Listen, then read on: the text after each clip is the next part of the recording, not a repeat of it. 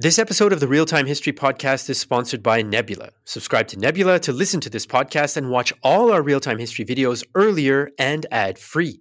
You also get access to exclusive historical deep dive documentaries like our World War II series 16 Days in Berlin and Rhineland 45 on the dramatic and decisive final stage of the Second World War. Sign up for Nebula at nebula.tv/realtimehistorypodcast for just $30 for an entire year and support this show.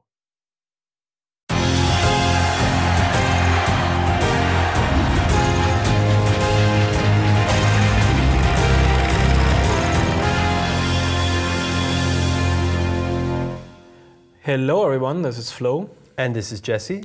Welcome to an exciting episode of the Great War Supporter Podcast. Why is it so exciting, Jesse? Well, because I guess we German speakers, made a rational decision that it was going to be exciting, and now we're implementing that decision, so I'm excited. Precisely. And the reason why this podcast episode is exciting is because it's available to everyone. Because we figured, since we're running a special offer campaign for our Patreon page right now, which is available for another week, people might be wondering, hey, what is this Great War Supporter Podcast that I'm getting access to? Well, before we explain it in various flowcharts and PowerPoint presentations. Flowcharts? Yeah. I like that, Flo. You caught what I did there. Before we explain it in complicated flowcharts and PowerPoint presentations, we can just make this one episode available to everybody. It's going to be live on YouTube. You can also download the audio file on the Patreon page, listen to it on the go, wherever you want. When you are a supporter on Patreon, you can subscribe to it like you would do with a normal podcast player.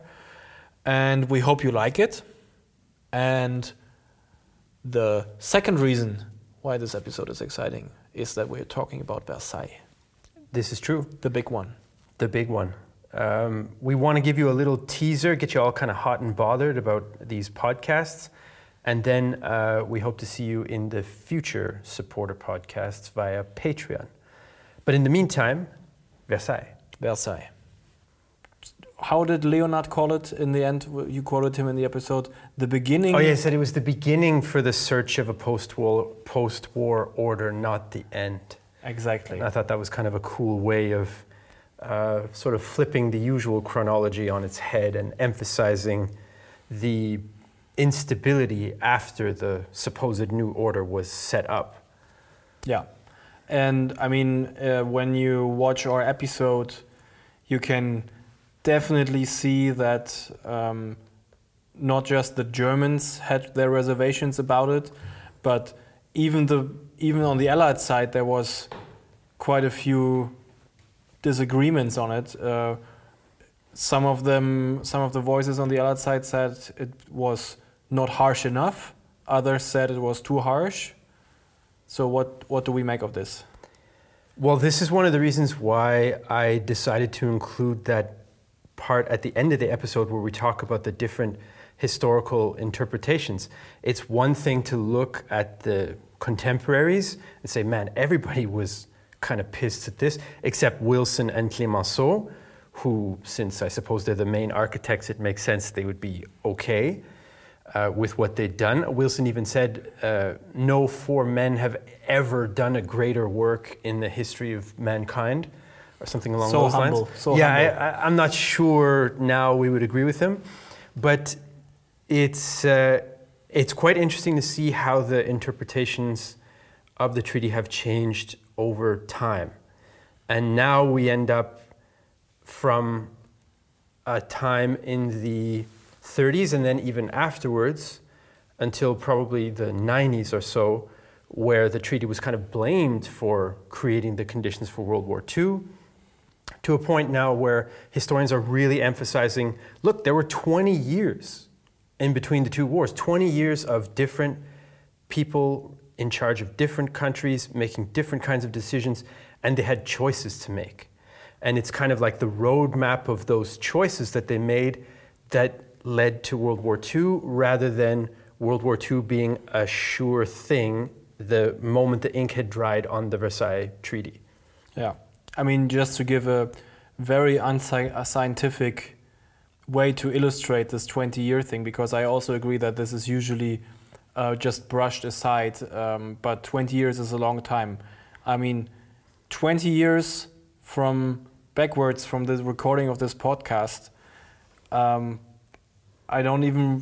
What was number one in the charts back then? Was it Crazy Town? It might have been 1999. Yeah. It was just after the Aqua's Barbie Girl. That was, I think, maybe the year before. So think about how long that was, and then think about how long 20 years can be, and what that means for how many decisions, political decisions, and everything can be made in the meantime. And that's not to say that the Treaty of Versailles didn't strongly influence this period of time, but I also tend to agree that it's a bit monocausal to say that it is solely responsible for World War II.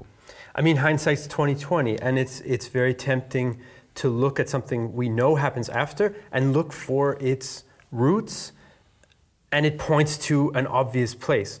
But when we do that, we kind of leave out the human agency, the kind of all the different untrod routes that Europe could have gone. Exactly. And keeping that in mind, without making any kind of statements about the actual content of the treaty and everything, what I did find particularly interesting in your research was I would call it PR machinery, or how important it was to foster a certain image to the public. And I think in that sense, the treaty was really a novelty. We had reached this age of mass media that were not just newspapers, but also, radio, not so much, but at least film and everything. So there were, I think you can see that the victors had a clear vision for how to frame this treaty and the signing of the treaty and everything. We used a lot of contemporary footage of the time in our episode to show this.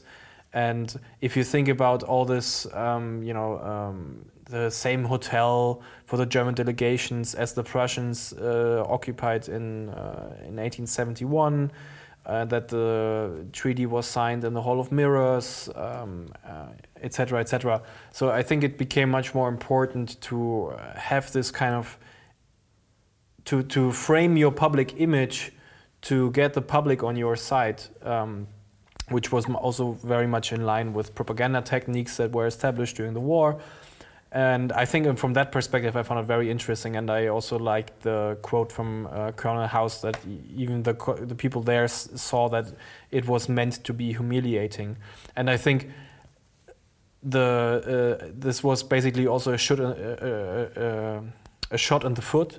That's how you say it in English, right? They shot themselves in the foot. They shot themselves in the foot with that because, once you humiliate someone like that, of course, it makes it very easy for the others to play the victim card. Yeah, I was going to say, not only the victors were consciously trying to shape the public image of what happened with the treaty, but also the losers. I mean, the center of the Germans' attempt at trying to put pressure on the Allies by indirect means was public opinion, mobilizing public opinion, making the Allies look bad, or trying to paint them into a corner where, no, they couldn't invade because obviously the Germans are making some compromises or what have you. And that's one of the reasons why the Germans, during the exchange of notes throughout May and the first part of June, they made those notes public. And that is something that we talked about a little bit in the April episode about Italy as well, when Wilson went public to try to resolve that crisis. When you go public with the details, there's sort of no going back, right? And that's part of this drama and theater and for public consumption and so on, is that it's not really something that lends itself well to compromises and nuance and understanding the other's point of view and so on. It hardens positions quite quickly. And public opinion generally played a role at this juncture in time that it had never really played before. If you think about the other big example of a peace conference which was the Congress of Vienna in 1815 after the Napoleonic Wars, public opinion does not play a role there. And at Versailles, it plays an extremely important role. And one small example about the humiliation and trying to sort of rub salt in the wound of the Germans, it was at the ceremony, Clemenceau actually planned for there to be 5 disfigured war veterans who'd suffered facial wounds sitting close enough to the Germans that the German representatives could see them in order to kind of drive home, you see, this is what you have done. In the end, in their memoirs and letters and stuff, neither of the 2 Germans who signed mentioned that. So it might not have had the intended impact, but the plan was there. The intention was there to rub it in that way. On the other hand, lest I sound like I'm sort of making excuses for the Germans, they didn't help their cause by adopting this very sort of holier-than-thou, righteous tone, as though there had not been a horrific 4-year war that they had just lost. I think the speech from we call him BR here. Brockdorff-Rantzau. Yeah, he chose to have the defiant speech, and I can understand that they were understandably shocked when the Allies handed them over the terms of the treaty and everything. But the kind of going full Kaiser and doing like this bravados speech and something about German honor and whatnot, and then thinking that this would actually influence or help their cause in negotiating with the Germans, with the Allies, is the same logic as saying, okay, we will sink a lot of Allied U-boats and this will bring the enemy to their knees. Like their perception of what they can achieve, and with, however, with their speeches or show of force, they never really seem to have a grasp of this, modern PR kind of thing. And that, again, I just pointed to an example where, how the Allies treated the Germans helped the Germans play the victim card. If the Germans doing these kind of speeches, of course, also help the Allies in the press to paint themselves. And I mean, as you said, BR was basically a cutout. The only thing that was missing was a Pickelhaube and a club, and then he would have looked exactly and maybe a monocle or something. He would have looked exactly like how the Allied propaganda portrayed them. Yeah. So in that sense, they talk to each other, but also not really. Right, and one of the themes that came back again and again in a lot of the historical literature is how it was a failure in communication from beginning to end, the whole process between the 2. There's no face-to-face negotiations, so they try to bring things into the public to get public opinion on board, which leads to them sort of exaggerating, continuing wartime style propaganda. And at the same time, they're trying to ride 2 horses, because not only was each leader of each state and associated, hangers-on and delegations and so on, not only are they trying to send a message to the others, but just as importantly, they cannot lose face at home. And the domestic situation exerts a big role. I mean, Lloyd George wanted to make a lot more compromises and concessions than he even proposed, because like the Times and other papers were really pushing, no, we can't be weak. Look at how horrible the Germans are and have been, and they started the war and so on and so forth. So it goes back to an overarching concept in history where you understand international relations through the primacy of domestic politics. Yeah, it was a German historian who came up with the idea of the Primat der Innenpolitik, and that's something that you see play out in Versailles as well. What I also find interesting about the lack of communication, why that is so relevant, is something that I think is also something that people need to understand today, is that whenever these kind of treaties are signed or any kind of negotiations on a supranational level are happening, or bilateral or whatever kind of level are happening, of course, we usually use abstract language and say Germany signed this, what other negotiation partner signed this, but actually these negotiations and treaties are compromises based on interpersonal relations between the diplomats and the negotiators who reached a compromise. And of course there is interpersonal connection there, and there are like several people in delegation. They sit in a room with the people they negotiate with, they build personal relations, and that kind of thing builds up trust so that you can actually reach compromises. And this was not the case here in Versailles. This was all the little negotiation between the Germans and the Allies that did happen only happened in notes and not face to face. So then they all interpreted the notes. That's a common thing that also happens with text messaging today, through the lens of how they perceive the person that wrote the note. And after 4.5 years of fighting, you can imagine how that image in there of the other side actually was. Yeah, and it went down to the smallest things, right? I mean, BR in his response, this defiant speech, his response to Clemenceau, remained seated. And this was kind of a taboo. You're not supposed to do that. It's not polite. When you're in this formal situation and you're the one speaking, you should stand. So the French press was full of, critique that this arrogant Prussian-style, guy was disrespectful and didn't even stand. And afterwards, he explained it. Now, whether this was exactly what was happening in that moment or not, I guess we can't be sure, but he explained it in saying that he was under so much pressure and was so stressed that he didn't feel like he would be able to stand.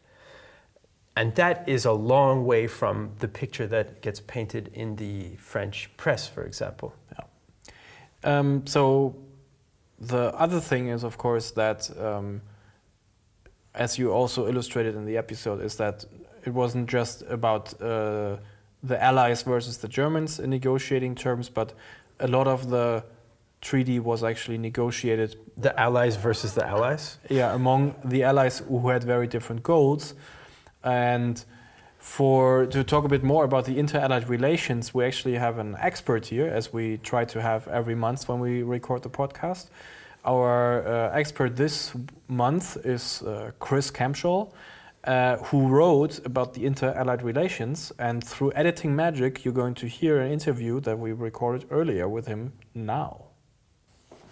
All right, so thanks very much, Chris, for joining us. Today we're joined by Dr. Chris Kempshall, a British historian who has published on inter-Allied relations during and immediately after the First World War. So we thought this would be a great opportunity to talk a little bit about the Treaty of Versailles and how that played a role in terms of reflecting the inter-Allied relationships for better and for worse. So welcome, Chris, and thanks for joining us. Thank you very much for having me. So let's maybe start big and then sort of drill our way into the details. So give us the quick and dirty summary of what we need to know about the dramatic interworkings of inter-Allied relations. Coalition warfare is not known for being an easy thing to do. No, it's not. There's a quote occasionally given to Ferdinand Foch towards the end of the war, where he reflects back on it and says that once he realised what it was to fight a coalition war, he lost some respect for Napoleon, in regards to having to try and find a way to make a variety of kind of significant world powers agree on anything at all, let alone kind of military strategy, or as when we'll come to Versailles about actual negotiation and actually kind of trying to construct a peaceful world afterwards. To try and understand elements about kind of the inter-Allied relations, what we have to kind of understand to an extent is that it's largely alliances of convenience, certainly in regards to Britain and France, and even extending it out to Russia. These countries don't have a huge amount in common with each other, except for their relationship with another country, which is Germany. So Germany actually acts as the unifying figure in the Entente Cordiale between Britain, France and Russia, and then America. That itself causes problems at the immediate end of the war and the immediate aftermath of the war, because you remove Germany from the equation, and now suddenly you're back to three countries, in this case, Britain, France, and America, who don't really have a great deal that they agree on together. And therein comes a lot of the problems from it, that Germany actually provides the Entente Cordiale with something to aim at. You remove Germany and suddenly there's a vacuum that's going to get filled with competing national priorities. Not to mention the Italians, of course, who ended up abandoning the conference for a short period of time. Absolutely. And in fact, I'm pretty sure you had an episode recently with Van der Wilcox talking at length about the Italian situation. And Italy actually provides almost a perfect example of these kind of the idea of inter-allied cooperation versus the reality of what it's going to look like at the end, because Italy is promised any number of things by the Treaty of London in 1915, which, as it turns out, they're not going to get at the end of the war, because various more powerful countries are going to effectively force them to the side. Italy enters feeling like a secondary level power, but in the belief that by participating in the war, they'll rise up the power charts. But what actually happens is that people treat them like a secondary power. They treat them like a secondary power during the war, and they definitely treat them like a secondary power at Paris in 1919. Yeah, so maybe we can jump right into the peace conference at this stage. One of the more interesting aspects that I found in researching the episode for Versailles was the sort of revival of British fears of French dominance on the continent. Now, in hindsight, that seems kind of crazy. I mean, if you look at the state of France in 1919, the long demographic decline, the economic weakness with respect to Germany, even though Germany had been beaten, its economic and military potential was still far beyond that of France. But some of the British, and there's a great quote from Lord Curzon at the conference saying that he still feared that France would be the power that Britain had the most to worry about. How did the British get this impression at the time? Because today it seems way out in left field. It does seem way out in the way left field. I mean, to an extent, it can probably be summed up by kind of two phrases. Firstly, is the cliche that old habits die hard when it comes to British approach to France. The other one is a phrase that sometimes kind of people in Britain use to kind of suggest kind of Britain objectivity, but is also used as an insult, and it's definitely used as an insult in regards to Paris and Versailles, which is that Britain has no permanent friends, only permanent interests. And Britain, having defeated Germany, sees firstly actually an opportunity now for doing something with Germany.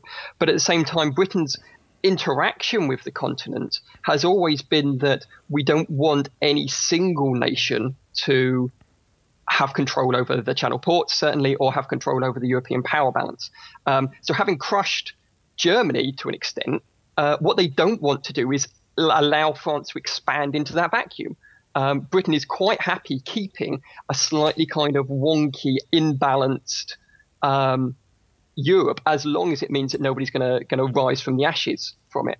Now, because of this, and because Britain then attempts to kind of keep France in a particular place, the French reaction to Britain at Versailles is anger. It is fury. It is a sense that they've been betrayed. There's a French general who played a big part in the role of the creation of the Entente Cordiale, the military aspect of it, called Victor Huguet, who writes a book basically screaming at Britain, saying, you betrayed us, you robbed us of our victory, our moment when we'd all won this thing, you stabbed us in the back. How could you do this to us? This palpable anger directed at what he refers to and many others refer to as perfidious Albion, for betraying France in this manner at their moment of triumph.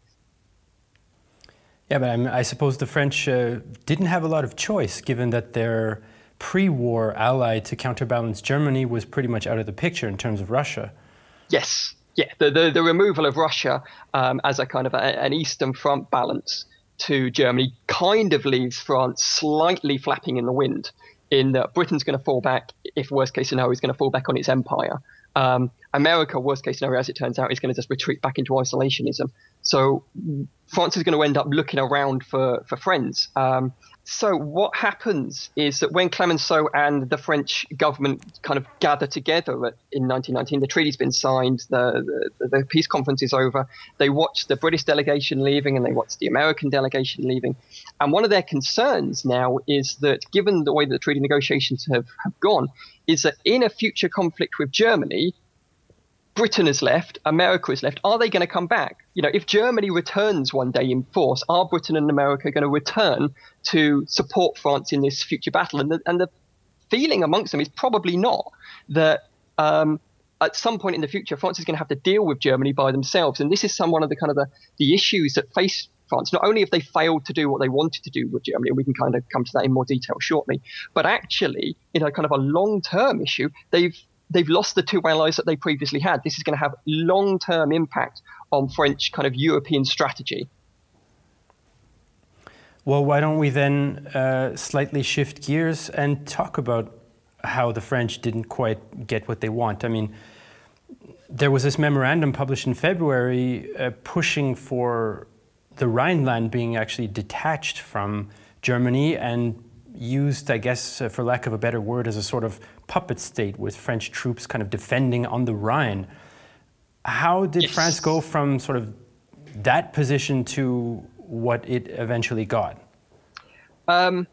The French position, to understand the French position, we have to kind of understand a partial aspect of the French mindset. And when I've no doubt that it'll come up in conversations when you're doing the rest of this episode, is that people refer to the Treaty of Versailles as being harsh. And we can get into whether or not it is or not. But when it comes to the French standpoint, the answer to that question is always, well, why shouldn't it be harsh?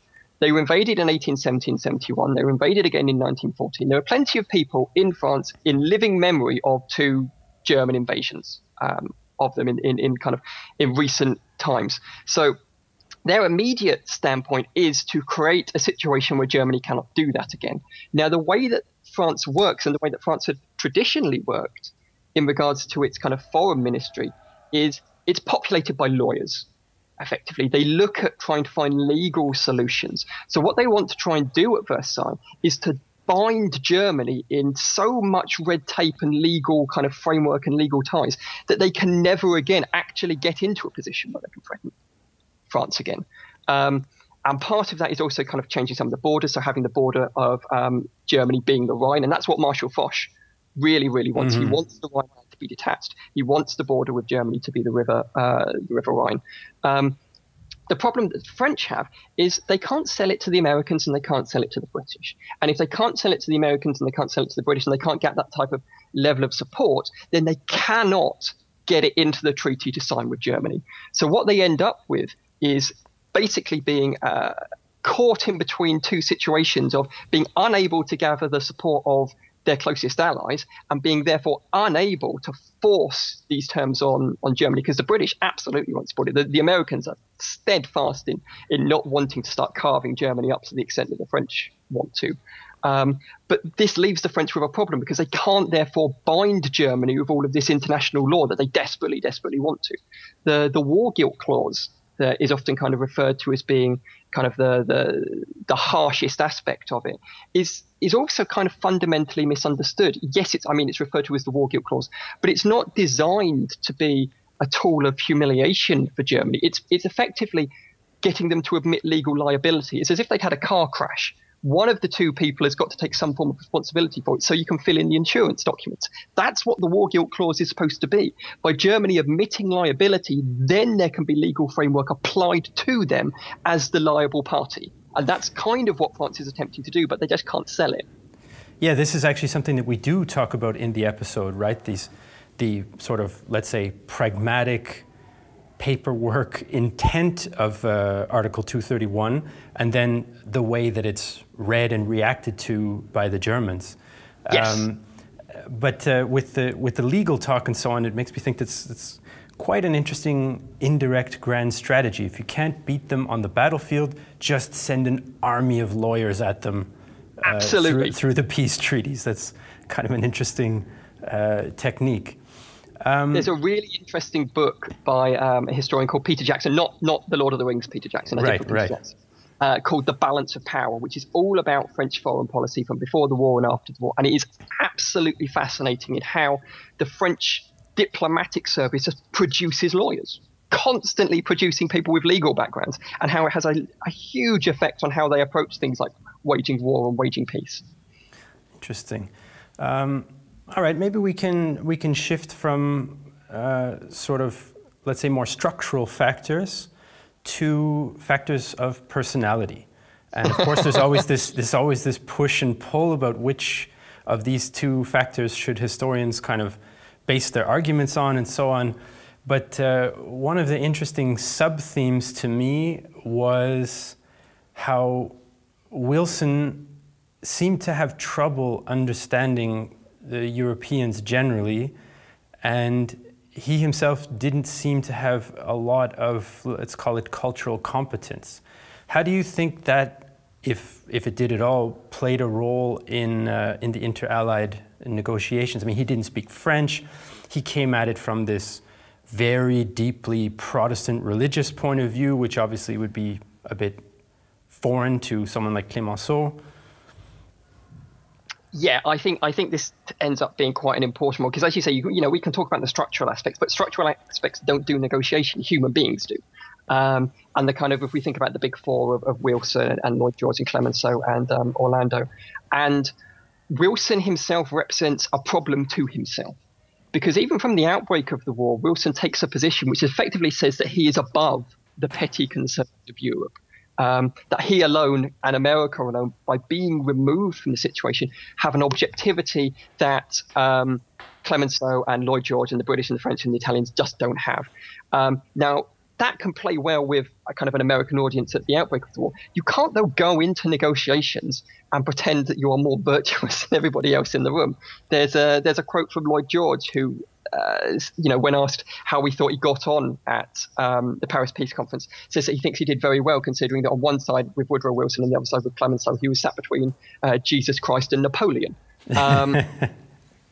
Well, there's also this Clemenceau quote that about the 14 points that even the good Lord only had 10 or something. Absolutely, yeah. And I mean, what we kind of see is that there's also almost like a golden age of European wit being showcased at parts at Paris. But Wilson does rub people up the wrong way. A lot of the meetings between the heads of the big four don't take place in like the War Office, and they don't take place in Clemenceau's office. Wilson has them all over to his study, where he kind of sits in the middle of them with Lloyd George on one side and Clemenceau on the other. Orlando ends up being like pushed off to the side, sat up against a wall. Trying to understand what's being said. Trying to understand what's being said. There's also a fairly kind of weird quote from Orlando, which again gives an insight into Woodrow Wilson's kind of slightly personality aspect, that Orlando told one of his ministers that he was beginning to understand elements of British because he finally understood a racist joke that Wilson had told 9 times, and he was beginning to understand the punchline of it. But Wilson also slightly kind of hobbles himself in that he enters into this European theatre without really a great understanding of what Europe is and what Europe is going to do in these type of situations, without fully appreciating the kind of the level of anger in France, for example. But he also doesn't bring an awful lot of American politics with him. He doesn't bring any of the Republican Party with him, which immediately creates a kind of a partisan element to the peace treaty. He's willing to kind of sacrifice aspects of his 14 points in able to kind of try and ram through the League of Nations and try and ram through elements of self-determination. But he struggles to personally kind of connect on a gravitas level. At times, Lloyd George and Clemenceau and Wilson actually get along reasonably well. They laugh, they tell jokes. They also insult each other, they swear at each other, they shout at each other. But Wilson tries to appear detached, and as a result ends up appearing detached. And that's not going to help him sell what he's wanting to the British and the French, particularly when the French have a fairly hefty shopping list of their own, and Lloyd George is trying to trace something of a middle ground in regards to kind of punishing Germany, but also creating a potential trading bloc for them as well. Right. Okay. How about we've worked ourselves into this a bit. Let's tackle the big question here. At the end of our, at least from my point of view, perhaps the most interesting question about the peace conference, and we're going a bit beyond inter-allied relations, but we added a section to our Versailles episode talking about the historiography of it a little bit, and how for decades it was kind of seen as, you know, such a flawed treaty that it guaranteed the coming of a second war. But then in the last 20-ish years or so, there's been a much different assessment of it. I mean, you've got people like Jay Winter, Antoine Prost, Jürgen Leonhardt, Margaret MacMillan, David Stevenson, all kind of relativizing the look and saying, well, it was the best compromise that could have been reached, or it wasn't actually as harsh as people have assumed, and emphasizing the decisions of the post-1919 statesmen. And I'm wondering, this reassessment of how hard it is to remake a world order comes at a time when the US is trying to remake a regional order in the Middle East in the early 2000s. Do you think those two things are connected, or how would you assess that situation?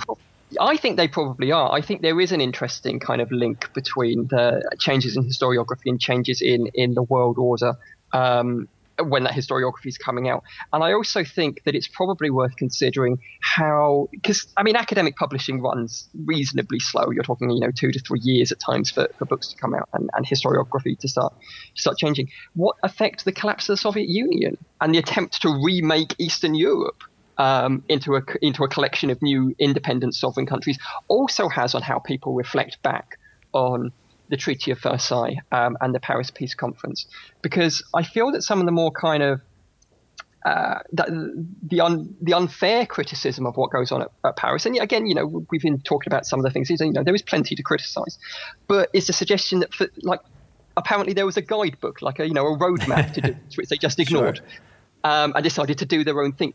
And the criticism, they were making up as they go along. Well, of course they were making up as they went along. This had never happened before. The most obvious comparison is probably the Congress of Vienna after Napoleon at the beginning of the 19th century. Yeah, and things had changed. Things have changed. Quite a lot's gone on since then. And also, we say that all of the various powers, they want things out of Paris Peace Conference. Well, of course they do. And all of, the French position is not unreasonable. The British position isn't unreasonable. The American position isn't unreasonable. The Italian position isn't particularly unreasonable given what they were promised. Why wouldn't these countries, at the very least, want what was promised to them? You can even kind of trace back some of the issues with what kind of goes on at Paris, and kind of to try and understand how we look back on it, and even understand some of the historiography of it, in that the problems of the Paris Peace Conference lie in 1914, not in 1918. Britain and France have what you would potentially call war aims, which is we'd like to defeat Germany, liberate our own country, and liberate Belgium. That doesn't tell you anything about what you want afterwards. There are no joint allied war aims at the outbreak of the First World War about what they want Europe to look like afterwards, which means that when you get to 1918 and when you get to 1919, you are going to have to make it up as you go along to see what the world and Europe looks like. Even anything created in 1914 is going to have an impact on, Russia doesn't exist anymore in the same way that it used to. So some of the kind of the criticisms of Paris, I don't think properly take on board that stuff. And I do think you can see it in the historiography of people looking at kind of attempting to remake the Middle East, attempting to remake Eastern Europe after the collapse of the Soviet Union, and kind of a reflection of actually this is hard. There are no easy answers to these types of questions, and you're not going to know if you've got it wrong for decades afterwards to actually see how this plays out.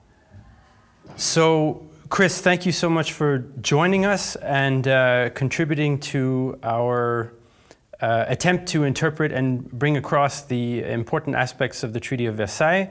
My pleasure.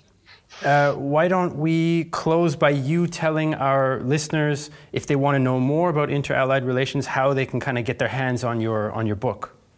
Well, my book is called British, French and American Relations on the Western Front 1940 to 1918. It deals a lot with relationships between soldiers, but also some of the wider strategic aspects. And the final chapter of it devotes a lot of time to what goes on at Versailles. Now, you can get that book through the Palgrave website. If you just kind of Google my name or Google the book title, it'll bring you to the Palgrave website. I'm hoping that we'll have, by the time this goes live, we'll have a discount code for your listeners if they want to try and get maybe 20% off of it or something similar. You can also get the book through Amazon and kind of normal places. I would say that you'd be able to get it in like good bookshops, but unfortunately academic publishers don't tend to put their books in bookshops.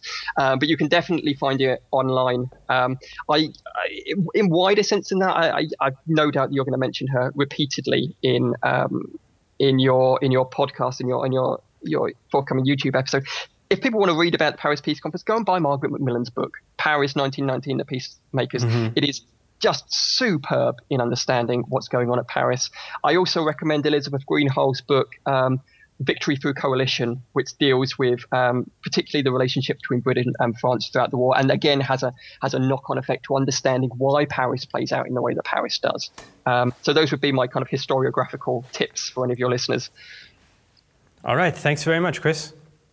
My pleasure. Thank you very much for having me. So thanks once again, Chris.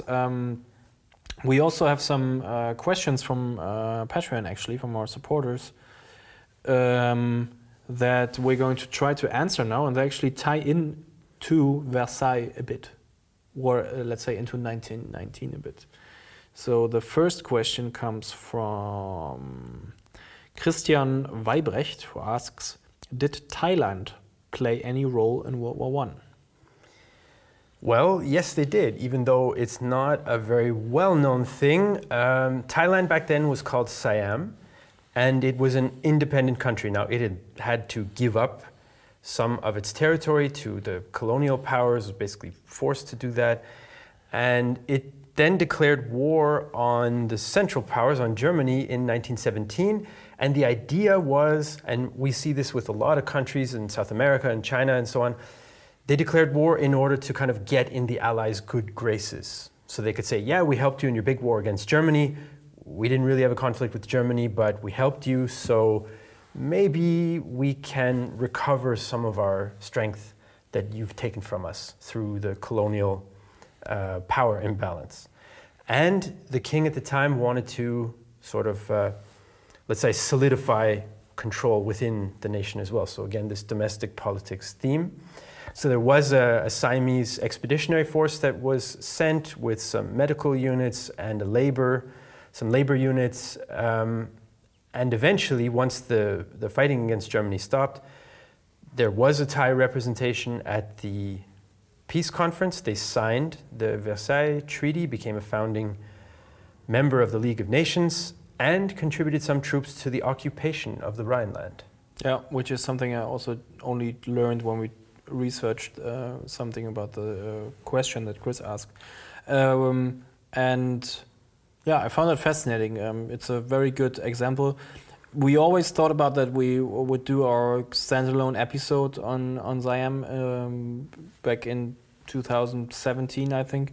They even had some fans doing some research trying to do some research for us back in Thailand, actually. But they say that it's not a very well-known thing, and it's not very well documented even in Thailand, and it's hard to find like secondary sources even on the thing. So, and the Allied occupation of the Rhineland will be a topic that we will dive into a bit more during the summer. That is a hot one, especially when it comes to how the German population reacted, especially to non-European occupying troops. Yeah, absolutely. All right, another question we had, and this ties more directly back into our Versailles discussion we just had, is from Corn-Free Chris. It's a lot of Chris's today. How much negotiating power did the Germans have when signing the treaty? Well, as it turns out, not that much. And that was the case for some different reasons. One was the kind of structural factor, right? So if you're not allowed to sit at the same table, it's going to limit what you can do. You're not going to be able to build up those personal relationships. You're not going to have contact with the different Allied delegations and maybe exploit some of their differences. This was one of the effects of that the German delegation was basically confined to this hotel and the park next to it. They couldn't just go around and have other meetings with the Italians who were also upset with the treaty or whatever. They couldn't do that. So they weren't able to exploit the differences that existed amongst the Allies. So that was one kind of tool that they didn't have that you might normally have. And another factor that really limited the Germans was the domestic situation in the Allied countries. I mean, the Allied governments depend on their populations for support and for votes. And those populations are quite passionate about how they don't really care for the Germans.